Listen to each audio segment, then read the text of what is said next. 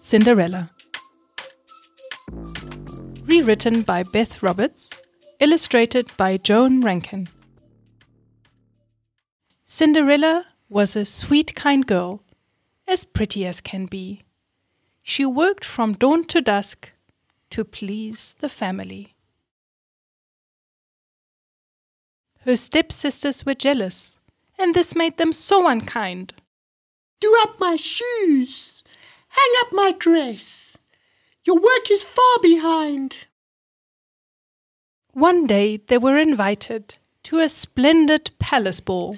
"How wonderful!" the sisters cried. "What fun for one and all!" Off went the selfish sisters, dressed in satin, silk and lace. "Oh dear," said lovely Cinders, as tears ran down her face. "How I wish I could go dancing at the palace ball tonight and meet a handsome prince who'd make my life just right." In a flash of sparkling magic, in the twinkling of an eye, there stood her fairy godmother. "With my magic, let us try." She waved her magic wand over pumpkin, lizards, mice, and there in all its splendor, a coach and horses in a trice.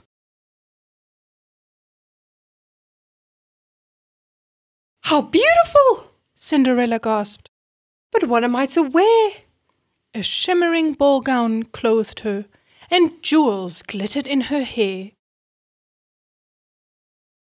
"Remember, the magic only lasts till midnight." All eyes gazed at Cinderella as she danced away the night. With the handsome prince beside her, it was love at first sight.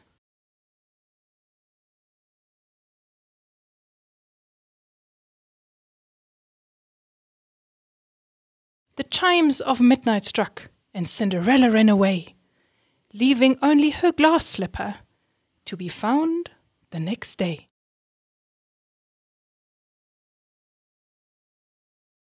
The prince took the glass slipper and searched throughout the land for the maid whose foot it fitted to wed and take her hand.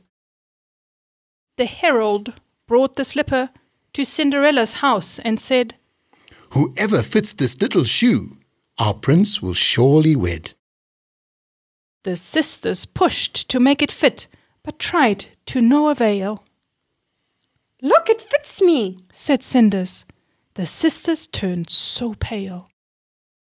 "Forgive us," begged the sisters.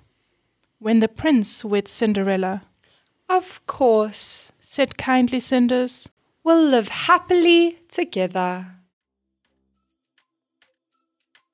Why do you think Cinderella forgave her sisters?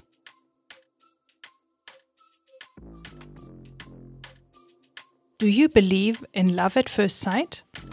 Why? Do you think glass slippers would be easy to walk in?